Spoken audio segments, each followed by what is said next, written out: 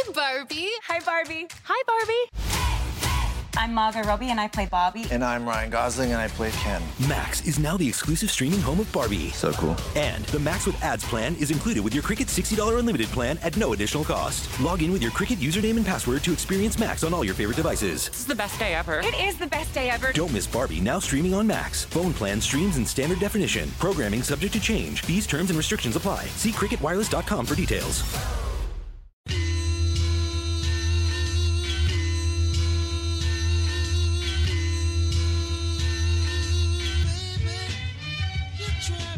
Welcome to True Crime Sucks, a podcast about the best and worst of true crime TV and documentaries.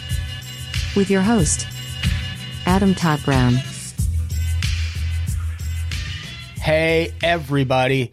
Welcome to True Crime Sucks, a podcast where we talk about the best and worst of murder television. I am your host, Adam Todd Brown. Joining me as co-host this week, Jack Kelly. Hello. Very excited to be here. Thank you for doing it. Everyone should remember Jack from the Glee episode of Pretty Scary, which that wasn't that long ago. You have to remember. You must. Or maybe you've never listened to Pretty Scary, in which case, hey, that hurts a little. But thank you for listening to this show. I appreciate that. Jack, how's it going? It's going. I'm doing well. Holding it together, as one can.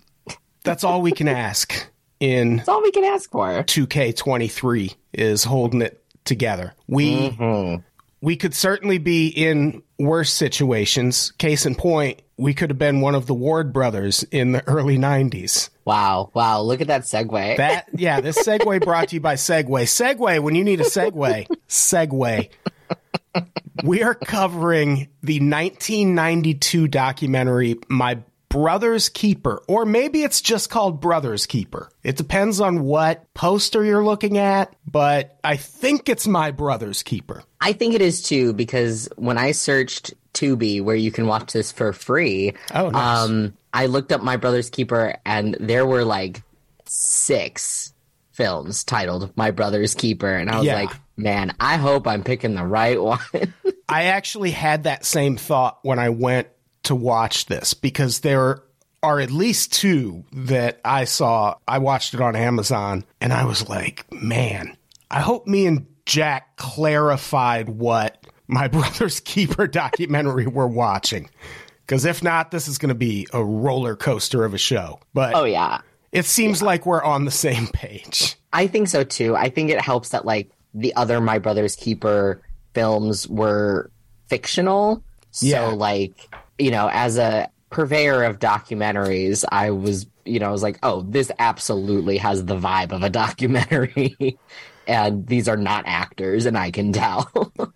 This was directed by Joe Berlinger and Bruce Sinofsky, people who are rabidly into true crime documentaries will probably recognize those names as being the duo behind the Paradise Lost trilogy, which is about the West Memphis 3. But really, let's focus on what's way more important, which is that they also directed Metallica's Some Kind of Monster documentary. You ever seen Some Kind of Monster? I have not.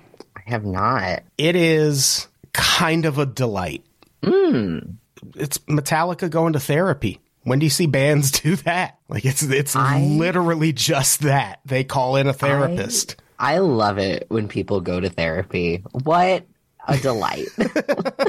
This was their first documentary. This came out in 1992, so it's old. It's older than a lot of people I know. So you don't go in expecting crisp HD visuals. It's almost as old as I am. It looks like it came out in 1992. Yes, absolutely. I will admit that, like, when the documentary started, it was, like, a little jarring to see how, like, I don't know, I hesitate to say unpolished, because it was polished for 92, Right. But, like, I'm just so used to, like, the super slick documentaries and docuseries of the last decade, and, like, I watch documentaries all the time. I rewatch documentaries. Like, the saddest darkest shit you can imagine, I have rewatched multiple times because yeah, I can't help myself. Yeah. Like I'm doing a rewatch of the R. Kelly documentaries, and it's like, oh. Are you able to watch stuff like that and then sleep? Yes. Yeah, same. I'll watch like Fear Thy Neighbor to go to sleep, and it's like, I have neighbors. This could be me very easily. But no, yeah, it knocks me out. I had a friend once when The Art of Killing came out, in 2013 or something like that. It was the Indonesian. Literally just covered that on the episode I recorded yesterday. Amazing. So good. It's so good. Such a good documentary. It's fascinating. Honestly, the production of it is just as interesting as the documentary itself. But I just remember a friend was telling me about it, and he was like, man, it took me 3 times to watch it, and I couldn't sleep. Like, he's like, I had to watch it in spurts, and I was like, oh, okay, I'll check it out. I watched the whole thing in one sitting and immediately went to bed. Like, it was like, this does not bother me. Yeah, I've been watching true crime stuff so long. My mom is way, way, way into true crime. Like, she was reading true crime novels and all that shit in the 80s. And so, yeah, I guess I'm just kind of desensitized to it. And so desensitized. Like, it's like, some people put on sitcoms in the background. I put on The Vow. Yeah. Just. So let's talk about My Brother's Keeper. Yeah. It covers the story of Delbert Ward and his brothers Lyman, Roscoe, and William. They all lived together in a dilapidated house in Munnsville, New York, which is near Utica, New York. People at home, I know you were like, where's Munnsville? And I'm like, it's near Utica. And you're like, oh yeah, Utica. Sure. That's where it is. Upstate New York. The other New York. I lived there for about 6 months. Didn't love it. Not for you? No. Lots of retired cops. Like, yeah. I basically lived in Copland. Like that Stallone movie. Delightful. Yeah, that was my community. It was wonderful. I got the fuck out of there so fast. Also, I think we're underselling it, saying this house they lived in was dilapidated.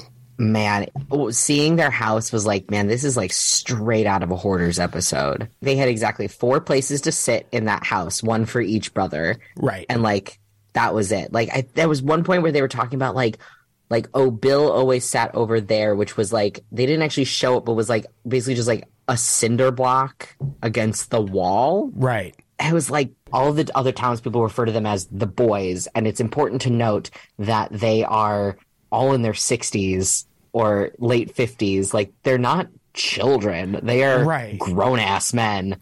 But everybody refers to them as the boys. And, like, they're talking about how the boys, like, have, like, bad clothing and how you don't want to be seated at the table after the Lyman brothers leave because they all are, as one of them called, they're just smelly. They're very smelly. Yeah.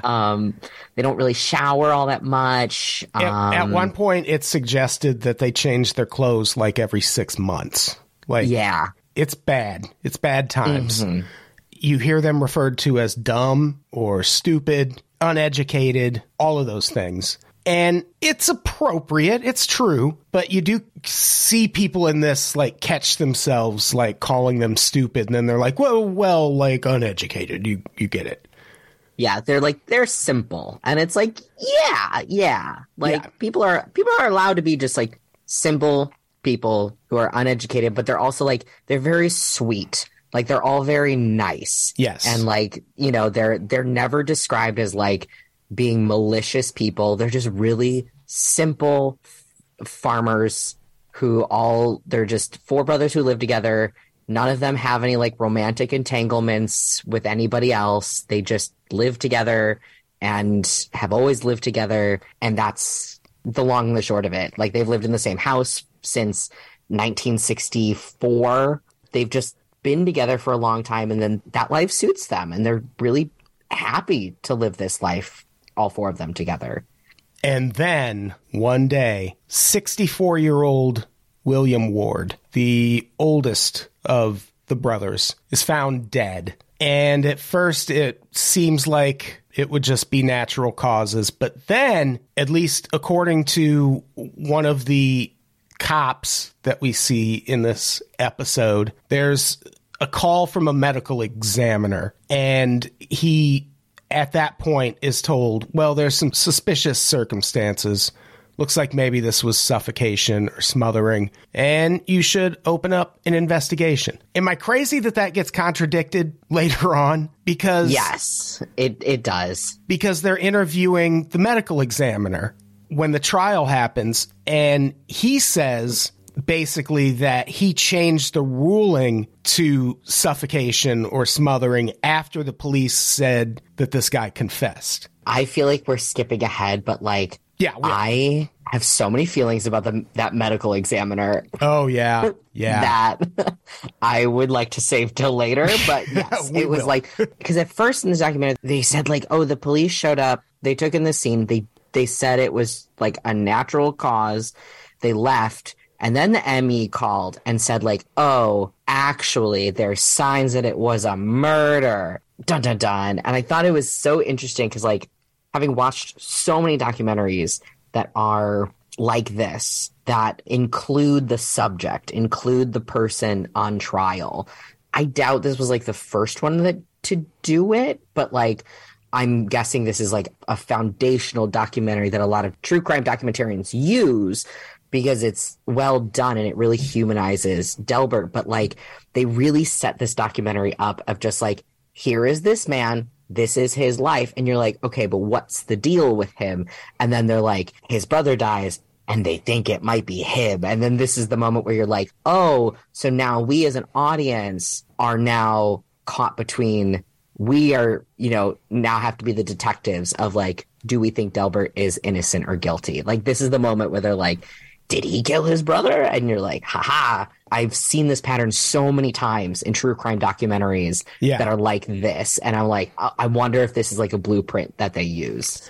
Yeah, it is a pretty foundational documentary when it comes to true crime stuff. Because this is still like 1992. There wasn't a ton of true crime documentaries out by then. Like, I think The Thin Blue Line was out. The Errol Morris documentary, which is also a pretty groundbreaking true crime documentary. But yeah, this one, it's very early in the genre. So yeah, William Ward is found dead, and his brother Delbert Ward, who shared a bed with William, is accused of killing his brother. Delbert, 58, so 11 years older than me. I got a lot of deteriorating to do because Delbert looks like he's about 40 years older than me. Yeah I mean, it's like, because I was also thinking too is that like you could tell that it is like it's a small community. This is early 90s, so like healthcare in America has always been terrible, like the healthcare system, but like when you live in a small town like that and you don't really have any money and you don't necessarily have like the wherewithal to be like, oh, I've got this really bad feeling in my teeth. Oh, well, like, but you're like, what am I going to do? Like, I can't go to the dentist. So like, there's a lot of people in this community that just are missing teeth. But it's like, because one, the healthcare system out here sucks. And by out here, I mean this fucking country. But, but two, it's just like, they're in such a small town that I'm guessing, because they talk about like, oh, we went to Oneida to get groceries. And they're all wearing hats that say Oneida. And it's like, that's just a larger town. Like Munnsville, I didn't look it up. Munnsville must be itsy bitsy. Sure. Must be super tiny if they have to go to the next town. Oh, groceries. Yeah, the town plays a big part in this. Arguably the biggest part in this. I loved it. And I loved how big of a role the community played. It comes up a lot that the Ward boys were kind of like outcasts in the community before this. But once this starts happening to Delbert Ward, where the entire community just kind of sees this as a miscarriage of justice, they're like, he would never kill his brother. They really rally around him. And what you hear a lot is like, yeah, they're outcasts, but there are outcasts, which is the kind of thing you hear in sports where like, your quarterback is just the biggest asshole on the planet, but you're like, he's my quarterback. What are you going to do? And that's sort of how they rally around Delbert Ward. And it's very sweet. And I loved it. I loved it. I loved hearing everybody talk about them. Like, yeah, they're weird, but like we would be sad if they all left one day. Like it's it's finding out like that person that's just kind of like you don't realize that they're just like always in your life, and you just kind of don't really think about them all that much, and you're like, okay, but then as soon as they're gone, you're like, oh, I kind of miss them. Like, and you'd be mad if something happened to them, even though you're like, I don't really have any strong feelings on this person either way. Yeah, they're like the town mascots almost. Yeah. Like, people just kind of like having them around, and they're happy, They're just living in this house. Someone even says at one point, when they keep hitting on the fact they all shared beds, this guy's like, who cares? No one ever went in their house. Like, if they talked to anyone, it was out in the barn. So what do you care if they're sharing a bed? I love that, man. I mean, we'll get into more about that whole statement, but because that scene has to do with something totally else. Like, yes, I was genuinely surprised at how many feelings this documentary brought out in me. Yeah, I know whenever people say simpler times, it usually means a bad thing, but this is kind of right before Newt Gingrich, really started dividing the country. Like, it was him. Like, he really started the red versus blue thing in a way where you probably wouldn't get statements like that out of these townsfolk now. But back then, they were like, fucking who cares? Who cares? It's not hurting me. Who cares? Yeah, who cares? Who cares if they share a bed? Who gives a shit? Yeah. It was an interesting snapshot of this point in America in that way. Mm-hmm. They interview the rest of the brothers pretty early on. They're interviewed all throughout. Like, they're the focus of this. Roscoe Ward, he's just adorable. He, at one point, he says William died from natural causes, and then just jams such a huge wad of chewing tobacco in his mouth, right in the middle of this interview. Just incredible. They also interview Lyman Ward. He goes on at length about how nervous he is and how a lot of people who live where he lives are nervous. And it's not quite clear why, of all the things that you could have heard Lyman say, why did they focus on that? Yeah. But then the trial rolls around. Yeah, you find out much later. I'll admit, when they started talking to Lyman, that's when I had to turn subtitles on for this documentary. I was like, oh, man, I don't know what he is saying at all. And I just had to keep them on for the whole documentary. I'm not a subtitles girly, so it's like, that was a big deal for me to be like, oh, fuck, I need these. Yeah, I don't hate subtitles, but if I can avoid them, I do. I didn't really turn them on for this, but there were definitely moments where I was like, oh, yeah, that guy just said something. My favorite is when the subtitles were even unintelligible. And it's like, great.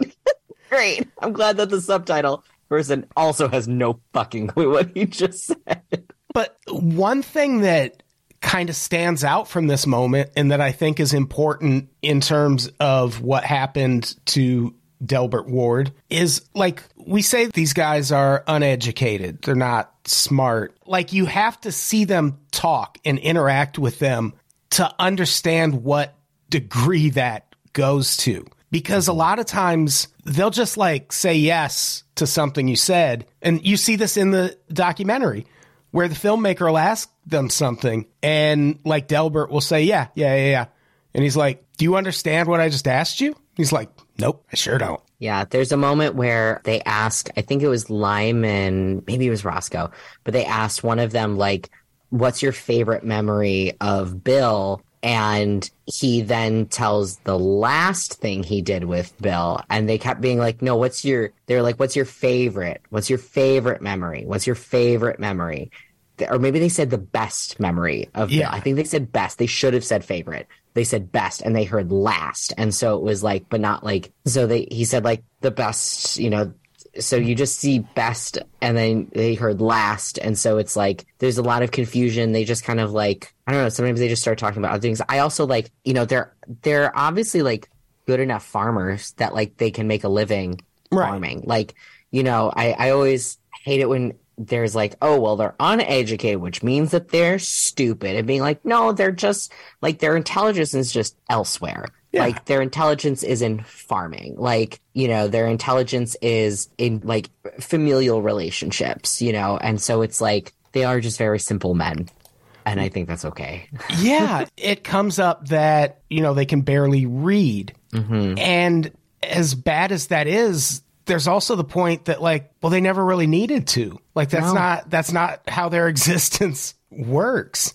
And that's kind of the problem, though, because Delbert Ward finds himself in a situation where he does need to read, and he does need to know some shit. And the police take advantage of him. There's not any other way to say it. Yeah. They take advantage of how uneducated Delbert and his brothers were. Yeah. And it sucks. Fucking sucks. Yeah. Oh, I have so many thoughts on that, but I want to, like, make sure that we hit, that we go through before we get to those points, because, How about Walt Giesler? He was one of the supporters of the Ward brothers.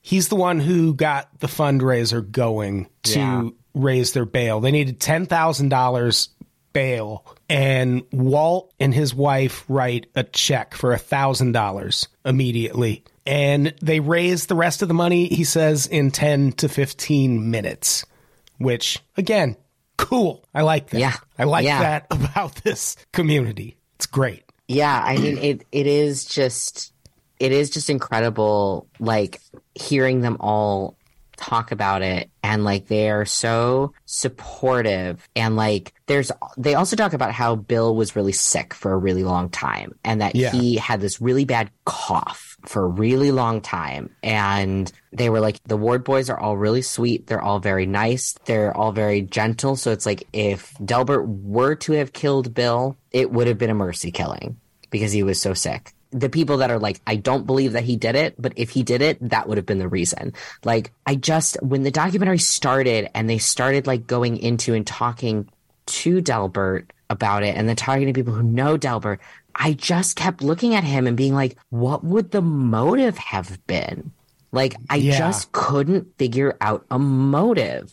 And, like, when they said, like, oh, well, Bill was really sick, and I was like, well, then, like, mercy killing. Like, immediately I was like, mercy killing. Like, that would be, you know, it's like, if they are simple farmers and they are experienced with, like, okay, if my cow is sick, I'm going to kill the cow so that the cow does not have to suffer. Like, I get it. Like, I understand why that would happen. And that's what all the townspeople are thinking, too. Like, there were so many times where I was like, this is my thought. And the townspeople are like, this is the same thought that you just had reflected back at you. I'm like, yes, I'm with the townspeople. It was just so interesting to hear them, like, rationalize it and just hear them in conversation with one another talking about, like, he didn't do it. But if he did, it would be a mercy killing. And it was not, there's nothing malicious behind it. Right. Like, you know, and this goes back to them being unable to access healthcare. And it's like, you know, if they had, like, a great hospital nearby and, you know, we had socialized healthcare and they didn't have to worry about what that bill would be, like, they could have brought him to get help. But, like, if that was just not an option, like, what do you have? Like, if he did kill him, mercy killing. Yeah. And even then, I wonder if Delbert was even, like, with it enough to connect those dots, meaning, like, well, this is what we do when animals are sick, so I guess this is what I do to my brother also. I don't know that he would have even made that connection. Like, that's true. Like, that even seems like a bit of a leap. But yeah, if he did do it, it clearly was not out of malice. Like, what did these dudes even have to fight about? Like, like, that was the thing. Yeah, there was nothing. Like, nothing pointed to this being a malicious act of murder. Yeah, it's like, it's not like they were like, oh, well, Bill was sleeping with Delbert's girlfriend. No, none of them had relationships. Oh, well, Bill had paid Delbert back $40,000. Nope, not that at all. Like, they didn't have any money. Yeah. I kept going through, like, the traditional motives that, you know, we see time and time again in these murder cases. And it's just like, okay, but there's none of that present. And so it was like, I guess, mercy killing. But, like, even then, like you said, it's just like, I don't know if they would have connected the dots. And, like, also, if he'd had that cough for a long time, it's like, okay, well, he has this cough and he's still living. Who cares, you know? Yeah. So it's around this point that we meet that first cop. He's the only one whose name I wrote down, Joseph Lazinski. He's the one who says he got the call from a medical examiner that said they should investigate this as a murder. And then they just kind of leave that there. And it ends up being an important moment later. There's a few scenes like that early on. It's really good filmmaking where it is. You're like, what is this about? And then near the end, you find out what it's about. I mean, that's obviously an important moment either way. But then we also meet Harry Thurston. Oh, Harry. Arguably my favorite character in this. I mean, not character's not the right way to put it. Harry's a real person. He is a character, though. He is. In the way that you would describe somebody who's very interesting. Like, oh, he's a character, you know? They all are, really. Yeah. He talks very matter-of-factly about how these cops are smart people. And they knew they were dealing with dumb people. And they shouldn't have done what they did. Harry's a good friend. That is the best way to describe Harry Thurston. He has the Ward brothers back. And it's very nice to see. Yeah, I wrote a quote down from him specifically that was, people shouldn't be treated that way if they're stupid. And he pauses and goes, not stupid, uneducated. Right. Like, he's been their friend for 50 years, he says. Like, he's known them for a very long time. So if anybody is able to speak to their characters, it's him. I like that a lot of these interviews go a long way toward dispelling the notion that, like, oh, well, everyone here is just poor and stupid and uneducated. Like, it's clearly not the case. Like, everyone has a pretty thick accent, but Harry Thurston is a great example. Like, he knows what he's talking about. He's clearly a smart guy, and he just doesn't sound like what society associates with smart people sounding like. Yeah, he was like pointing out that like Delbert probably didn't understand when they asked him if he wanted to waive his rights. He was like, he probably doesn't know what that means. He probably doesn't know what that means. That he was like, oh, I waved to my friend, but not like what waive my rights means. Like, he's like, he doesn't know that. And then he, at the very end, like, I was like, I love this man. And he just like, how can you charge someone like that? Like, he's just like, how can you charge someone with a murder when this is how you're asking them these questions? And you know that they have no fucking clue what you're talking about. This part of it really reminded me of the Adnan Syed trial. Oh, sure.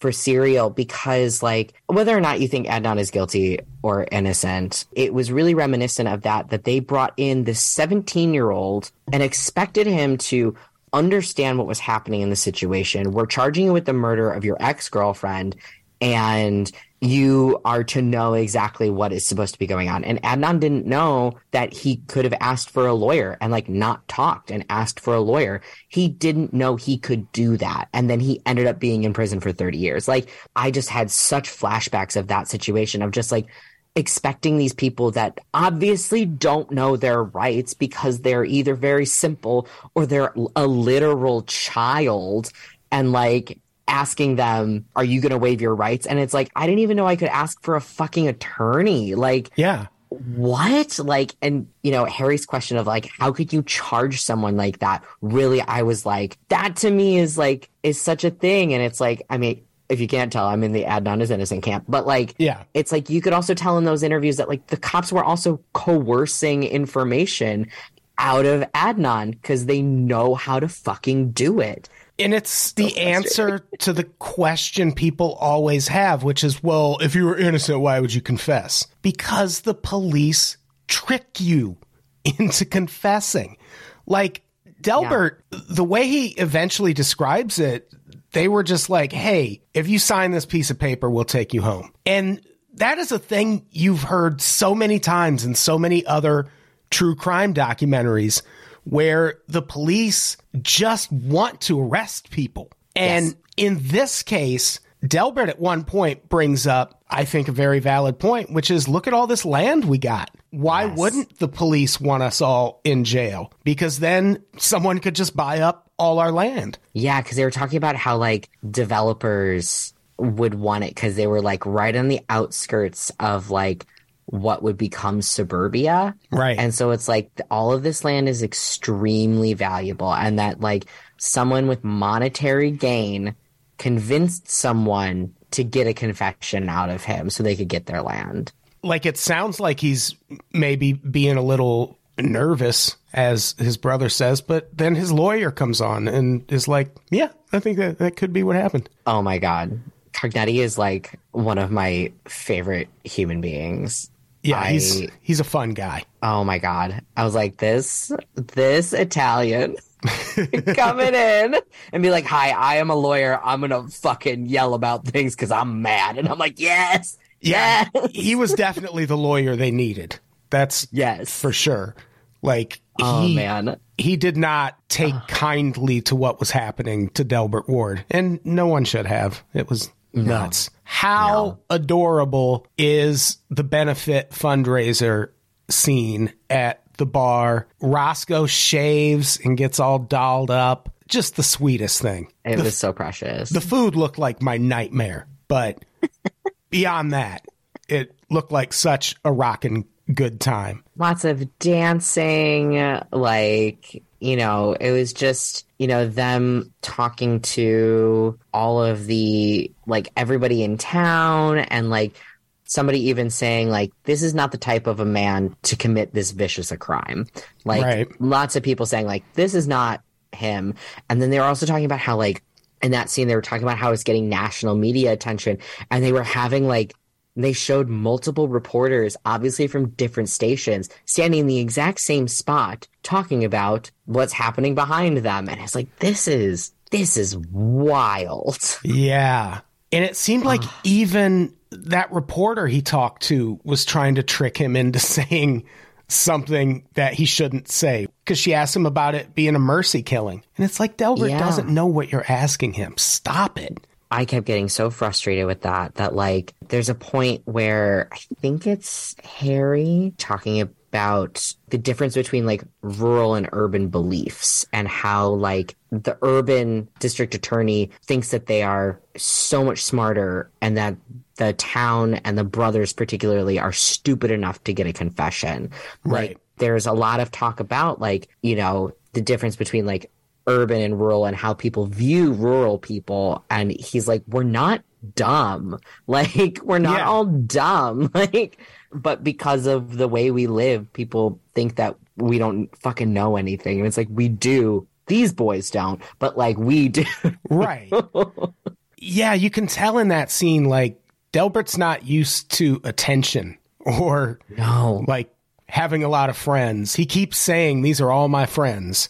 And you can tell he's very happy. And, like, I love that for him, even though it's happening because of a horrible miscarriage of justice. But I still sort of love that Delbert got this moment, which is a weird thing to say. Yeah. It's like, I'm sorry that this had to come, you know, after being a suspect in your brother's murder, quote unquote murder. But, like, you know, it's like, I was so pleased for him. Yeah. And really pleased for all three of them that, like, they were, like, kind of being adopted in. And, like, this is when the town was like, they're kind of outcasts, but they're, like, our outcasts. And they're not really outcasts because we do love them. They're just a little weird. But, like, the DA says that they're outcasts, and, like, the community doesn't like them, and the community's like, go fuck yourselves. Yeah. We like them. Get out of here. Yes, they're a little smelly, but they're ours, god damn it. Yeah, speaking of the DA, there is a highly shady moment that the lawyer brings up, Delbert's lawyer, where they're in court and they pull out a picture and ask Delbert to identify the person in the picture. And it's a picture of his brother at the scene of his death. But there's a pillow over his face. And the lawyer is like, I don't know if that's supposed to represent what the body looked like when police arrived, but it's not. There was no pillow on his face. So someone at the scene thought to put a pillow on the face and then take the picture. That's wild to me. Yeah, and they were like, oh, well, maybe they were trying to, like, shield the face from photos. It's like, but why would you do that? Like, really, this just looks like they're trying to make it look like it was a smothering with the pillow. I also was thinking at this time that, like, just the way that they were all talking, like the investigator and the DA and all of them, just the way they were talking, it was like, goddamn, they know that people will automatically trust them and have a bias toward them.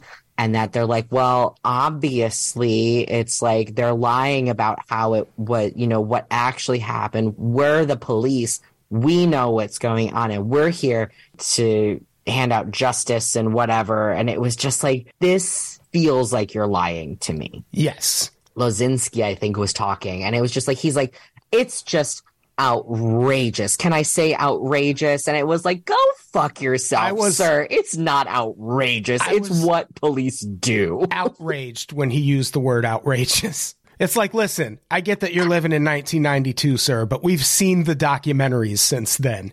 This is exactly what the fucking police do. They said that, like, Lyman said that he and Delbert discussed killing Bill, and it was like, once again, this does not sound like a conversation the two of them would have had. They kind of get two confessions. They get the confession from Delbert, where he basically says that he committed a murder and killed his brother. But they also get Lyman to say that they'd been talking about it for a long time before that, which also is recanted later. Yeah. And that's the first time we hear that. And you're like, wait, what? Yeah. Like, what? It was also during this little scene that, like, that Lozinski was like, oh, we solicit incriminating responses and said we use techniques that are most productive to us. And I was like, you're telling on yourself. Like, yeah.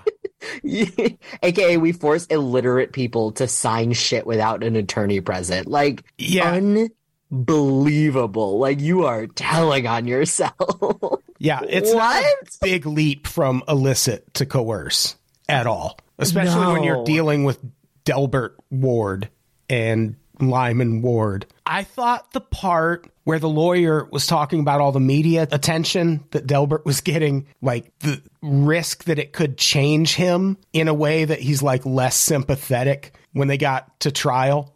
Yeah. And like, I get it, but also Delbert didn't change that much. No, he did not. Like, he was just happy he had more people he perceived as friends. He wasn't going to show up and like play the electric guitar on the stand. It's fine. It's not like he was going out and getting like hookers and blow. It's like he was just maybe showering a little more frequently. He went to a livestock auction without his brothers, and people were like, Delbert's changed. Like, that's literally what he did. And that's when everyone's like, yeah, Delbert's different now. It's like, relax, everybody. He's still going to look like funny. Delbert when he gets to the city. It was so fucking funny. And it was like, after that, there was like a moment where they said like, oh, and they did a rape test on Bill. And there's no preamble to saying that either. And it was like, I'm sorry? Yeah. Like, what? And I think like, and honestly, it's like, I think that reaction is like, my reaction was probably the town's reaction of just like, I'm sorry? Like, what led you to do that? And it sucks that like Delbert has to keep hearing it. And yeah, he has, because what it turns into is after the Mercy killing theory, the next theory the police come up with is that Delbert killed his brother in, quote, a sex act gone wrong. And here's the thing. My wife didn't even watch the documentary. And when I said that part, she goes, no, that's not what happened. And like, you can tell that's not what happened, but the police pursue it. I was absolutely stunned. Absolutely stunned. Because it was like, man, y'all are fucking throwing darts at a dartboard is what you're fucking doing. You made your bed and you don't want to fucking lie in it to be like, oh, well, we're accusing this man of murder, but we can't back off and be like, actually, we were wrong because we're the police and we have an image to uphold. This is the part where it was like, it's, you know, where Harry like really solidified his place in like the pantheon of amazing interviews, because he was like, yes, they slept in the same bed. Maybe they did have sex. Who fucking cares? Yeah. Like, who cares?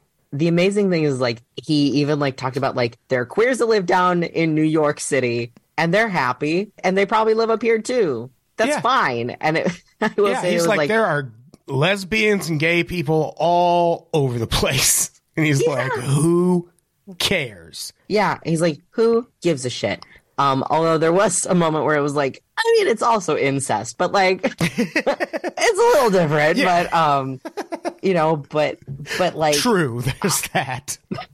But hearing the sex gone wrong murder, I was like, the brothers obviously do not care what other people think of them. So it's like, part of me thinks that the cops were probably like, oh, well, maybe if we say that the brothers were sleeping together and they were gay and there was incest, that the community will turn against them and it'll be a lot easier for us to convict because nobody's going to be on his side, because who wants to defend an incestuous homosexual?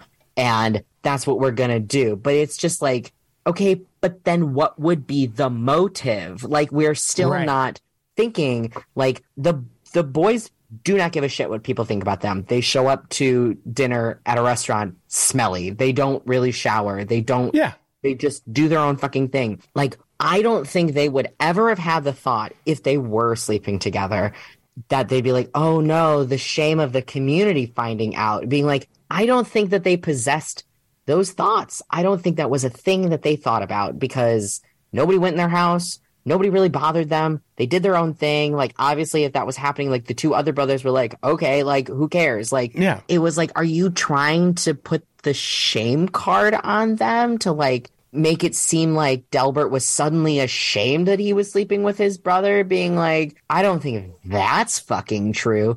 It's like, seriously, what in the world was the DA up to? Like, why are they trying so fucking hard to frame this man? Yeah.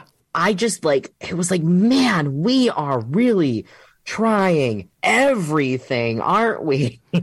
And that, I think that makes the, well, they just want my land argument. I think that kind of makes it make sense. Yeah, like, honestly, like, we know that cops are fucking crooked. And, like, if somebody came in, we know developers have a lot of money and they're also fucking crooked, that, like, they went in and were like, hey, sliding an envelope of cash across the desk to the Munnsville PD, be like, hey, or the state troopers, which we know state troopers are also fucking janky as shit. And they tried to portray the state troopers as like, oh, well, we're better than a norm. Like, no, we're not a normal police department. We're a cool police department. It was like, calm down. It's the state troopers. You're the same fucking thing. Yeah. Like, but like, it's not that much of a stretch to imagine a developer coming in with an envelope of cash, sliding across the table to the captain and being like, I want this land, figure it out. And like, they're like, okay, fuck. Like, and then Bill happens to just die. And then they're like, oh, well, these are some weirdos. And I think if we get the community to turn against them and they don't get the support of the community because they're weirdos, they were really banking on them being unsupported by their community. Yes. And that, like, okay, and then paying for all these legal fees are going to bankrupt them, and they're going to have to sell the farm, and they're going to sell the farm to the developers, and then we'll cut a check back to the cops. It's like, that all makes fucking sense. Like, that's not a stretch. Well, it reminds me of Making a Murderer. Where I was thinking of that one too. Where people are like, what motive would the police have to frame Stephen Avery? It's like, I don't know, that multi-million-dollar lawsuit he just won that was going to bankrupt them. How about that? Like, it's crazy. It's infuriating is what it is. It's so infuriating. It was also like, at this point, I think they were also demonstrating, like, how I think they were having Delbert demonstrate on, like, Roscoe or Lyman, like, how he smothered Bill. I think they asked, like, how'd you do it or something like that? I don't remember. But, like, or what'd you show them? And they showed him reaching, like, around his head to, like, from behind to like cover his nose and his mouth. Right. And it was like, okay, three things. One, that's a very awkward position to be in a bed. Have you ever tried to put your arm under another individual in bed? It's uncomfortable for everyone involved. Two. Oh, so they were saying his arm was under him? Well, they were demonstrating like that he like reached around and like covered Bill's mouth. I guess so, yeah. And that like came back later. Like it wasn't just Delbert demonstrating. It's like they mentioned it later. Two, and I was having these thoughts as I was watching it. I was like, and two, they have the photo of the pillow over his face. So like, was it the pillow or was it his hand? And three, if it was either, I don't know about you, but you know, when I have a hard time breathing, I start flailing or trying to get the thing that's on my face off my face so I can breathe. They're making it seem like Bill just like laid there and just like took it. It was like, I'm sorry, anybody in regardless of any like health condition, if they are struggling for air, like they're going to fight back in some way. There would have been scratches on Delbert. There would have been bruises on Bill's face. There would have been something. And they kept and if the Emmy found suspicious evidence, which is what they said at the very beginning, what the fuck was it? Right. What was it? They never say what it is. Like, was it bruises? Was it bruises on his face? Because he didn't have any. What is it? He didn't have any. Yeah, he didn't fucking have any. Even Delbert says that at one point. He's like, you'd think there'd be some marks on his face if I put my hand over his face. And it's like, if Delbert can make that connection. And you're also assuming that, like, Delbert has the strength to... Because they even say that, like, Bill was much stronger than Delbert. Right. That, like Bill could have easily probably launched Delbert across the room if he was trying to, like, he could have gotten him off of him if that were the case. And it's like, what? None of it made sense. How about the Connie Chung segment? Connie Chung comes to town and interviews the Ward brothers, and she makes them look like, just even in the brief clips we see of it, she makes them look pretty bad. So bad. Like, they are really playing up the yokels angle with the Ward brothers. And even worse, they're interviewing the cops and letting the cops spit all of their theories. They interview someone from town who's like, I know he did it. And Harry Thurston's like, I'm going to fight that motherfucker. Absolutely. If I catch him, I'm going to fight him. It's like, fuck yeah, Harry. I bet you will. The best. And it was so interesting, too, to, like, see the difference between, like, how the Connie Chung segment treated them and how the documentarians have been treating them. Is, like, the documentarians would just let them talk and they wouldn't cut. And, like, that was the other thing about, like, the difference that I noticed between, like, this documentary and current documentaries is because there's, like, sometimes there's too much editing in current documentaries where you're like, was this a cohesive statement? Like, is this a thing that they said in, like, in one thing, or are you piecing it all together so that, like, the statement sounds better? But, like, they would just have them talk for long stretches of time, and there was no cutting. There was no, like, cut to, like, explain what's happening, explain what Munsville is, explain what's going on. No, none of that. They just let the brothers talk. No cuts. And it really helped, I think, solidify the case of just like, no, these brothers did not do this. Delbert did not do this. You know, it's like cutting it together and cutting it apart, like, makes them look like idiots. But, like, just letting them talk is just like, no, they're just simple guys. It's different. Yeah. And I love their lawyer's reaction to the sex gone wrong theory. Like, he basically holds a pep rally with the town and is like, can you believe that this is the theory now? He is so angry, so fired up, so looks like Ned Flanders from The Simpsons. Absolutely. But, like, I think Cognetti and Harry Thurston were my two favorite people in this documentary. I feel like Cognetti never questioned the character of Delbert. He never questioned it, never wavered. And he was just like, nope, I believe my client. Like, no, and this is not it at all. And he's, like, furious at the cops for doing this. And he's a good lawyer. Like, he's a good lawyer. that's another way this could have gone. It's a thing you also see in a lot of true crime documentaries where people are like, well, if the confession was coerced, why didn't his lawyer just get it thrown out? And it's like, because they had shitty lawyers too. Like, you see all the time in true crime documentaries where people go to prison because they had lazy, awful lawyers. And in this case, it was refreshing to see that not happen. Yeah. I mean, to bring it back to the Adnan Syed case, like, they talk about how Cristina Gutierrez, his original lawyer, like, she was normally pretty good, but like, for some reason, she, like, at the time they were like, for some reason, she just like wasn't on it. And like, she like let things slide and like, just like wasn't doing her job for Adnan. And then they find out later that she had like been diagnosed with cancer and like was dealing with that at the time. And it was like, oh, she was a little preoccupied, right?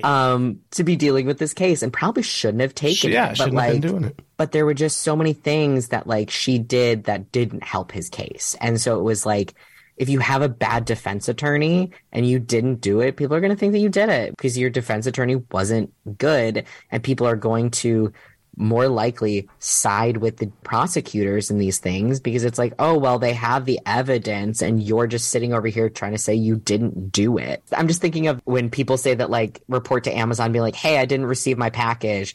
And Amazon's just like, okay, but what's your proof that you didn't receive the package? Because we have the proof that you did receive it. And then people just send a photo of their empty hand and they're like, I didn't get the fucking package. Like, that's like basically trying to be like, no, I didn't fucking kill him. Okay, prove that you didn't kill him. I mean, like, my hands, I didn't kill him. Like, I don't. So speaking of all that, now the trial starts. Man. All of the trial stuff is really good. Yes. I mean, also very infuriating in parts. Delbert's lawyer comes out of the gate swinging. He's man. Listen, Delbert is essentially a child in a man's body, and anyone else in this courtroom would have recognized that what was happening to them was coercion, but not Delbert. And it's like, man, it sucks that Delbert has to hear that, but also Delbert's probably like, huh? What? What'd he say? Which is for the best. Very much for the best. Yeah. I will say that the DA, Curio, I think is his name. Yeah, Sirio, I think. Sirio. Yeah, Sirio. Personality of wet cardboard. Yeah. That man. I was like, oh, I'm sorry. I'm supposed to be like, ah, yes, the DA. So fired up. So smart. So great. I love that Delbert's lawyer, when he was given that pep rally about the sex crime theory, he was like, if I found out I was dying today, I'd kill Sirio. Yeah. It's like, damn, you said that on camera in the middle of the trial. Amazing. On camera. And like basically like looked down the barrel of like, I'd fucking kill him. Yeah. Like, oh my God. He didn't like say it to someone in the corner and then notice the camera. He was like, put the camera on my face where I say this. No blinking, no flinching, no nothing. It was basically like, come at me, motherfucker. Even better, he says Sirio would be the first person he'd kill. It's like, Jesus. Yeah, what if he was like, next, my ex-wife? Like, oh, come on, calm down. Said too much. Oh man, what an excellent attorney. So in the courtroom, we see why Lyman Ward was talking about being nervous so much in the beginning of this documentary. Oh, what great payoff. Oh, because they get him on the stand and he is, I'm not exaggerating, he is like hyperventilating. Shaking, violently shaking with nerves. Like to the point where like he cannot answer questions. They have to take a recess and 3 people have to help him walk off the stand. He is shaking so much. Like Lyman Ward has nothing on a Chihuahua in winter. Yeah. Like just shaking so much. And like he looked like he was going to fucking puke all of his guts out. Like every single internal organ was going to expel out his body because he was just turning in on himself. And it was like, I was just thinking, I was like, he is this nervous being on the stand. I can only imagine that when the police were like, oh, well, Lyman said that this is the conversation that happened, and be like, he probably got pressured into answers as well, because he probably got very nervous talking to the police and are just like, I don't want to talk about this. I don't want to talk to you. I don't want any issues. My brother just died and you're accusing my other brother and I just want none of this. I'll say yes to whatever. Just please let me go. I don't want to fucking talk to you. I'm so nervous. And so like watching him actually be physically nervous is like, I could absolutely believe that is what happened when the police questioned him. Oh, yeah. And then even worse, because they take that recess, his testimony ends up carrying on into a second day. And they're asking him about his statement where he said that he said that like he and Delbert had the conversation about killing Bill. Yeah, where he talked about him and Delbert having talked about it. And every time they bring it up, he just goes, he didn't. Like he's trying his best to just like say, no, what I told you then was a lie and he didn't do it. But he just keeps going, he didn't. And then just breaks down sobbing. And they once again have to like help him out of the courtroom. And it's like, will you leave Lyman alone? My God. Yeah. Well, I thought it was so interesting too, because like, I thought it was a little like, fuck off, DA moment when they were like, well, you said in your testimony with the defense that you didn't say any of this, that you didn't have that conversation, that he didn't do it. But we have this conversation, this signed confession that you had this conversation. You keep saying he didn't, but you say that you had this conversation. So do you want to revise your previous statement? Were you lying previously? And then he's just like, they were like, do you want to, recant this? And he's like, yes. And they were like, oh, yeah, what about? And he's like, this conversation never happened. And it was like, oh, that's not what you thought he was going to do, DA, you fucking pieces of shit. Get out of here.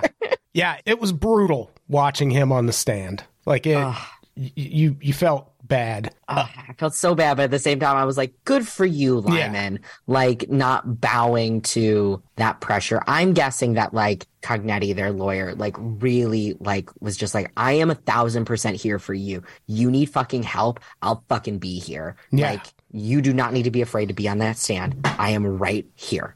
I was not expecting Cyril Wecht to show up in this. He is a very famous forensic pathologist. He was a big part of the OJ trial. He's on so many true crime shows. I just saw him on an episode of, I think, Fear Thy Neighbor. Yes, Fear Thy Neighbor. Oh, wow. About a case that happened in the early 90s. Yeah, and this is pre-OJ. Yeah. This is a warm-up. But let's talk about this fucking medical examiner. What a smarmy piece of shit. Like, I hate this man. I'm upset that he had such great fashion, but like, what a smart piece of shit. Like, he just, oh my God, like, cause they kept asking him like, what was the order of things? Like, they said that like they found him and then you said that it was a murder. And he's like, that's correct. And he's like, okay, but like, if that's the case, why did you do this initial death certificate and then the cops talked to you and then you revised it to murder? Why is that? Did the cops get in your ear and tell you to change it? And he's like, no, I changed it all on my own based on these like burst like blood vessels. Oh yeah. PETECHIAE. It's too many vowels. Way too many. But like there are these tiny little burst blood vessels, and he was saying like, well, based on that was happening in his esophagus, in the branches of his lungs, and then in his lungs. And so like that's the sign of asphyxiation. And it was like, okay, great, but like what? But then Cyril Wecht gets on the stand. Yeah. And is like, are you fucking joking me? Like, are you kidding me? This man says one thing is the reason it's a murder when there are 4 key things missing for this to be a murder. Yeah, and he has his own theory, which is that William died of heart failure and pulmonary edema, which is when your lungs fill up with liquid, which I assume would cause you to suffocate. Yeah, and the fact they were like, he was 64 years old. You know what's a common death for 64-year-old men? Heart failure. Yeah. Like, what? But like he also pointed out that like, you know, the only 2 points that I remember him saying is that like he would have had facial injuries if he was asphyxiated by another human being. The blood distribution would have been different, and that he would have thrown up. Like there would have been regurgitated bile, like basically if he was asphyxiated. And it was like, okay, Emmy, is that what you found on the body?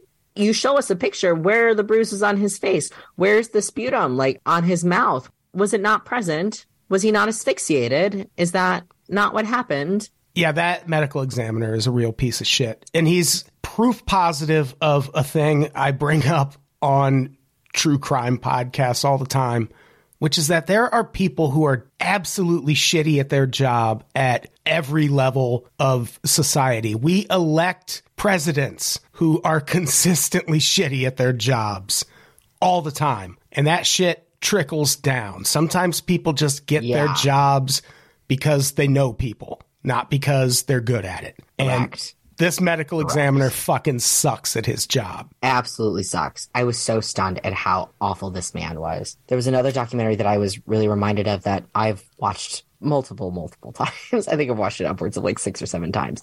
The How to Fix a Drug Scandal. Oh, yeah.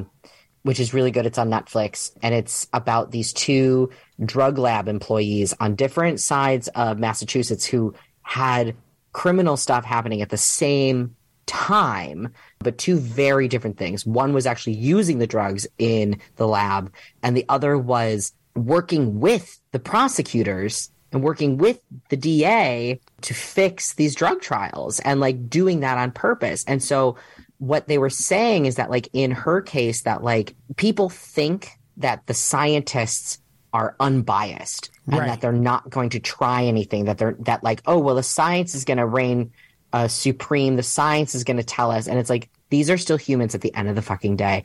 And if they have motives, if they want to help out the police, they're going to do it and they're going to fudge whatever it is.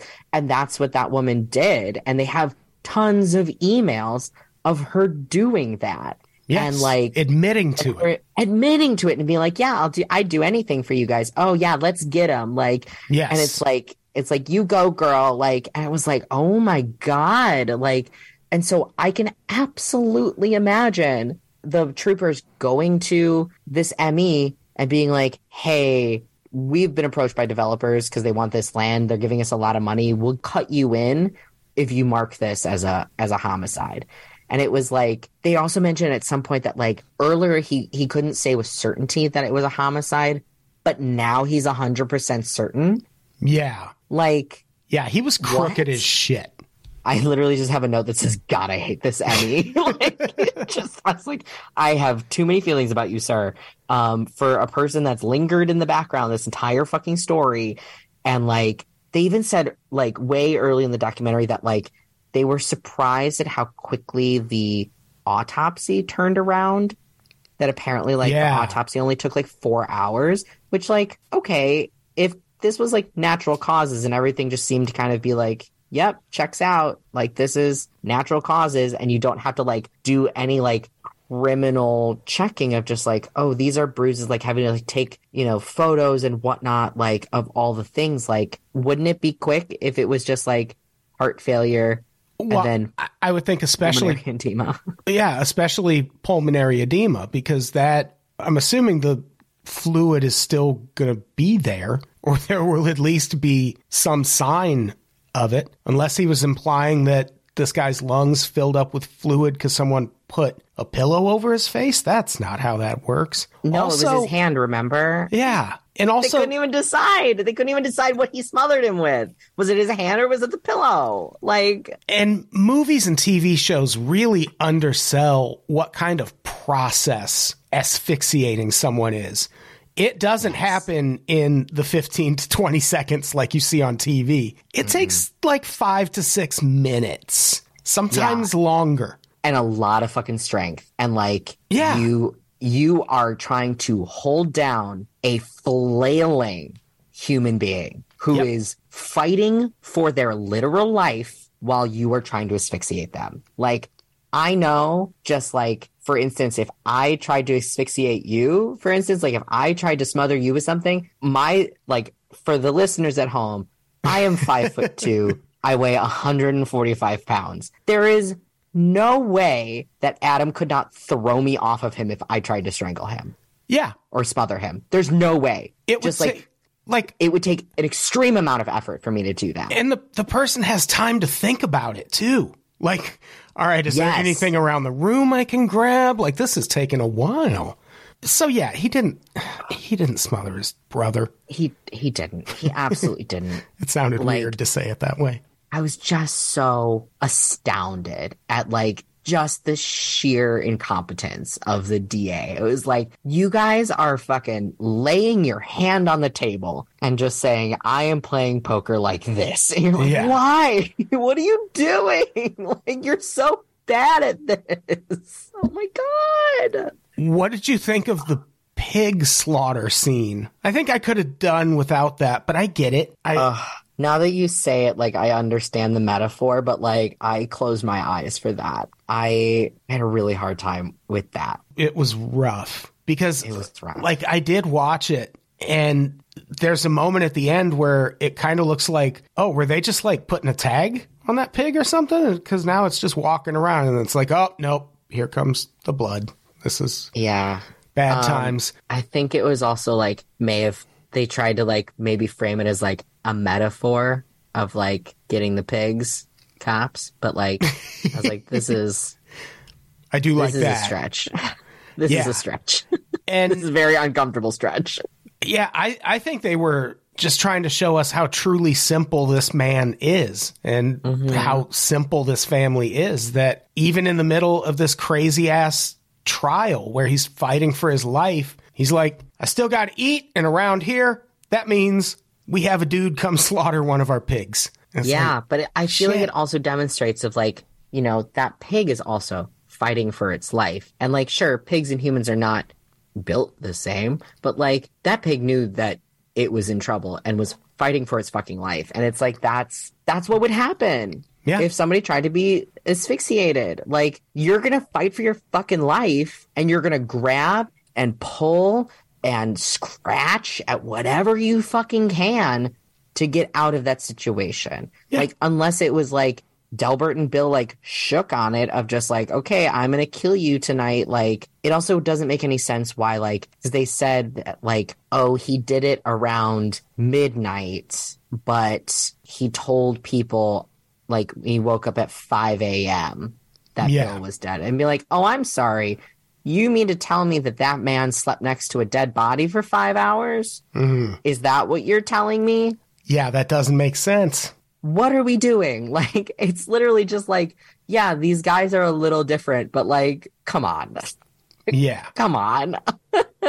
And so the case finally goes to the jury, and they're out for an uncomfortably long amount of time, but they come back and, thankfully, Delbert Ward is found not guilty. The restaurant where they had the fundraiser, their sign says Delbert Ward, not guilty. Not guilty. Ham or beef dinner. I also wrote that down. Beef, please. Yeah, Ham or beef dinner. I want that sign for my home. Honest to God, that was also my final note on the documentary. I was like, that's enough for me. Yeah. Perfect sign, no notes. Yeah, it's that rare true crime documentary that kind of has a happy ending.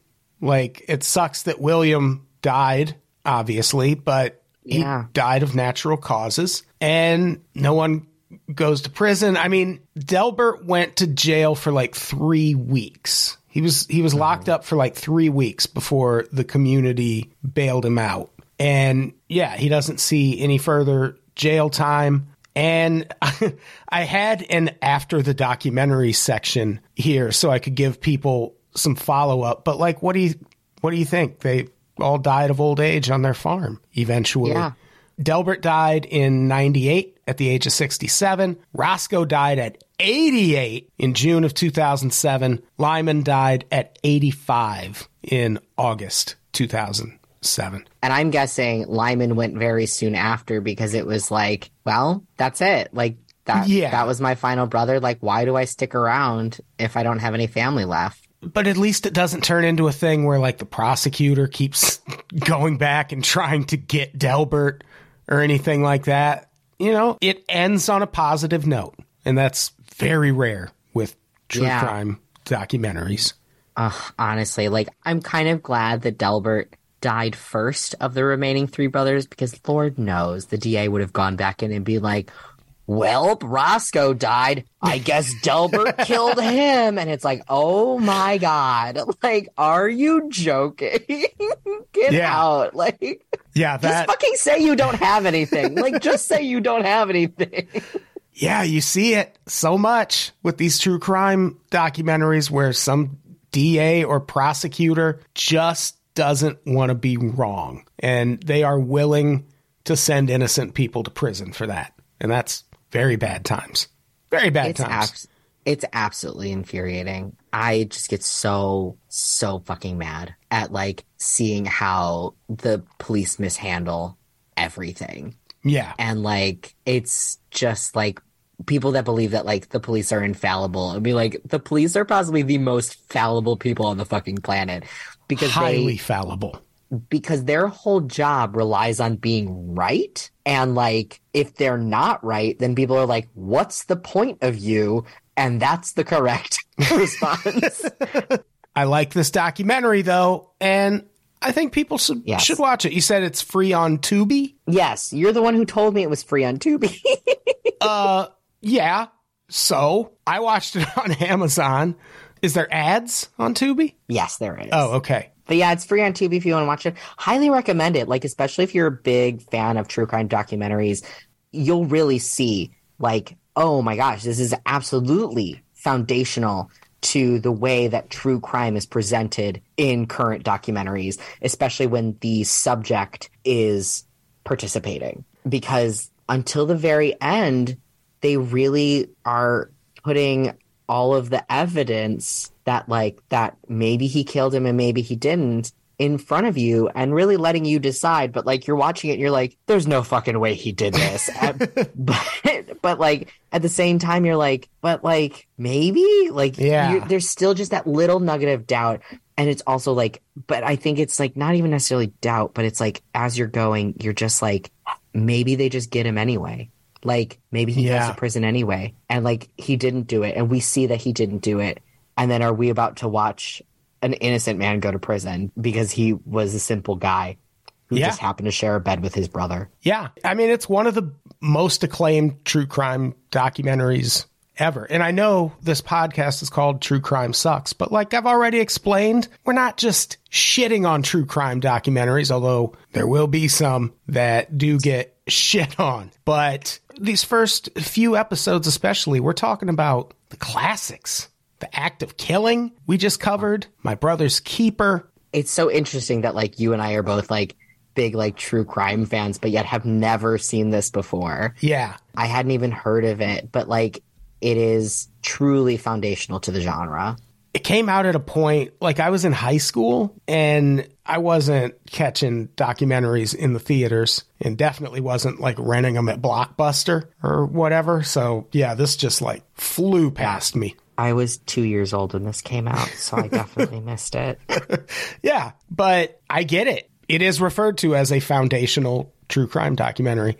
And you'll see. You'll see when you watch it. Yeah, it also, like, to me is so interesting because, like, there are times that you watch current true crime documentaries where the accused is participating and you can tell that, like, I think some documentaries do it better than this one where they, like, do really sow doubt of, like, maybe he did do it, you know? And this is the evidence. But, like, you know, this documentary is just it's so sympathetic to Delbert. I mean, you can watch literally the seasons pass in this documentary and how long they spent with these gentlemen, like how long they spent in this community.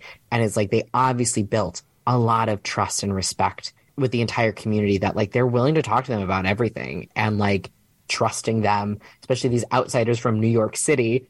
Yes, that's how they refer to them throughout the entire documentary. And it's like I think they're from, like, Syracuse or something. Yeah. but they're from the big city and no, Syracuse, New York. But they are, but they very much like at the end they're like inviting the producers, like inviting the filmmakers to like spend time with them again. Like, please, like, like, oh yeah, Dan, Bruce, Mike, like all of you, like come back. Like, it's like it's very clear that they embedded themselves in the community and really like got to know the people and got their trust instead of just like breezing in, like Connie Chung, for instance, making their assumptions and then leaving. It was like, no, we got to know them. And so like we're framing them as being very sympathetic because they're people. Like every other outlet was already out there sowing doubt and putting doubt in people's mind to keep the story going. So this is what Delbert Ward deserved, kind of. Like there needed to be a sympathetic ear like this out there for him. Yeah. And it's cool that he got it. And it's depicted really well in this documentary. And people should watch it. But I think that's our episode. I think we did it. So too. We did it. Jack, thank you so much. I appreciate it. Thank you for having me. Yeah, we'll have you back on real soon. In the meantime, do you have anything to plug before we get out of here? Not anything particularly, but you can find me on Instagram and Twitter at Jack Loves TV. I've also been on several of the best TV shows of whatever year. All the Listcast so episodes. Check me out on there. I'm also on that. I'll link to all of that in the show notes and the Glee episode of Pretty Scary, which was also very fun. I mean, the documentary fucking sucks, but it's awful. So don't watch it. It's actually kind of the documentary that gave me the idea for this podcast. Amazing. It's so bad. I don't know when exactly this is coming out, so I don't know. I don't have anything to plug. Let's get out of here. Jack, say goodbye. Goodbye. Goodbye, everybody. We love you.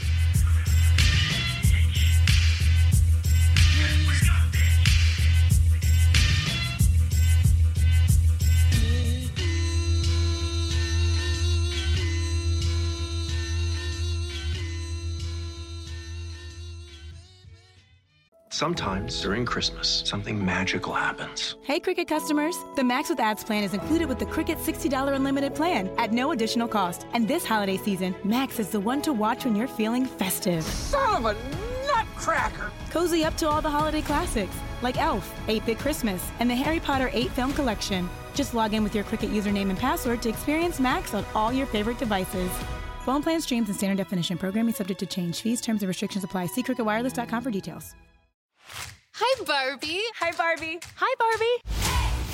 I'm Margot Robbie, and I play Barbie. And I'm Ryan Gosling, and I play Ken. Max is now the exclusive streaming home of Barbie. So cool. And the Max with Ads plan is included with your Cricket $60 unlimited plan at no additional cost. Log in with your Cricket username and password to experience Max on all your favorite devices. This is the best day ever. It is the best day ever. Don't miss Barbie, now streaming on Max. Phone plan streams in standard definition. Programming subject to change. Fees, terms, and restrictions apply. See cricketwireless.com for details.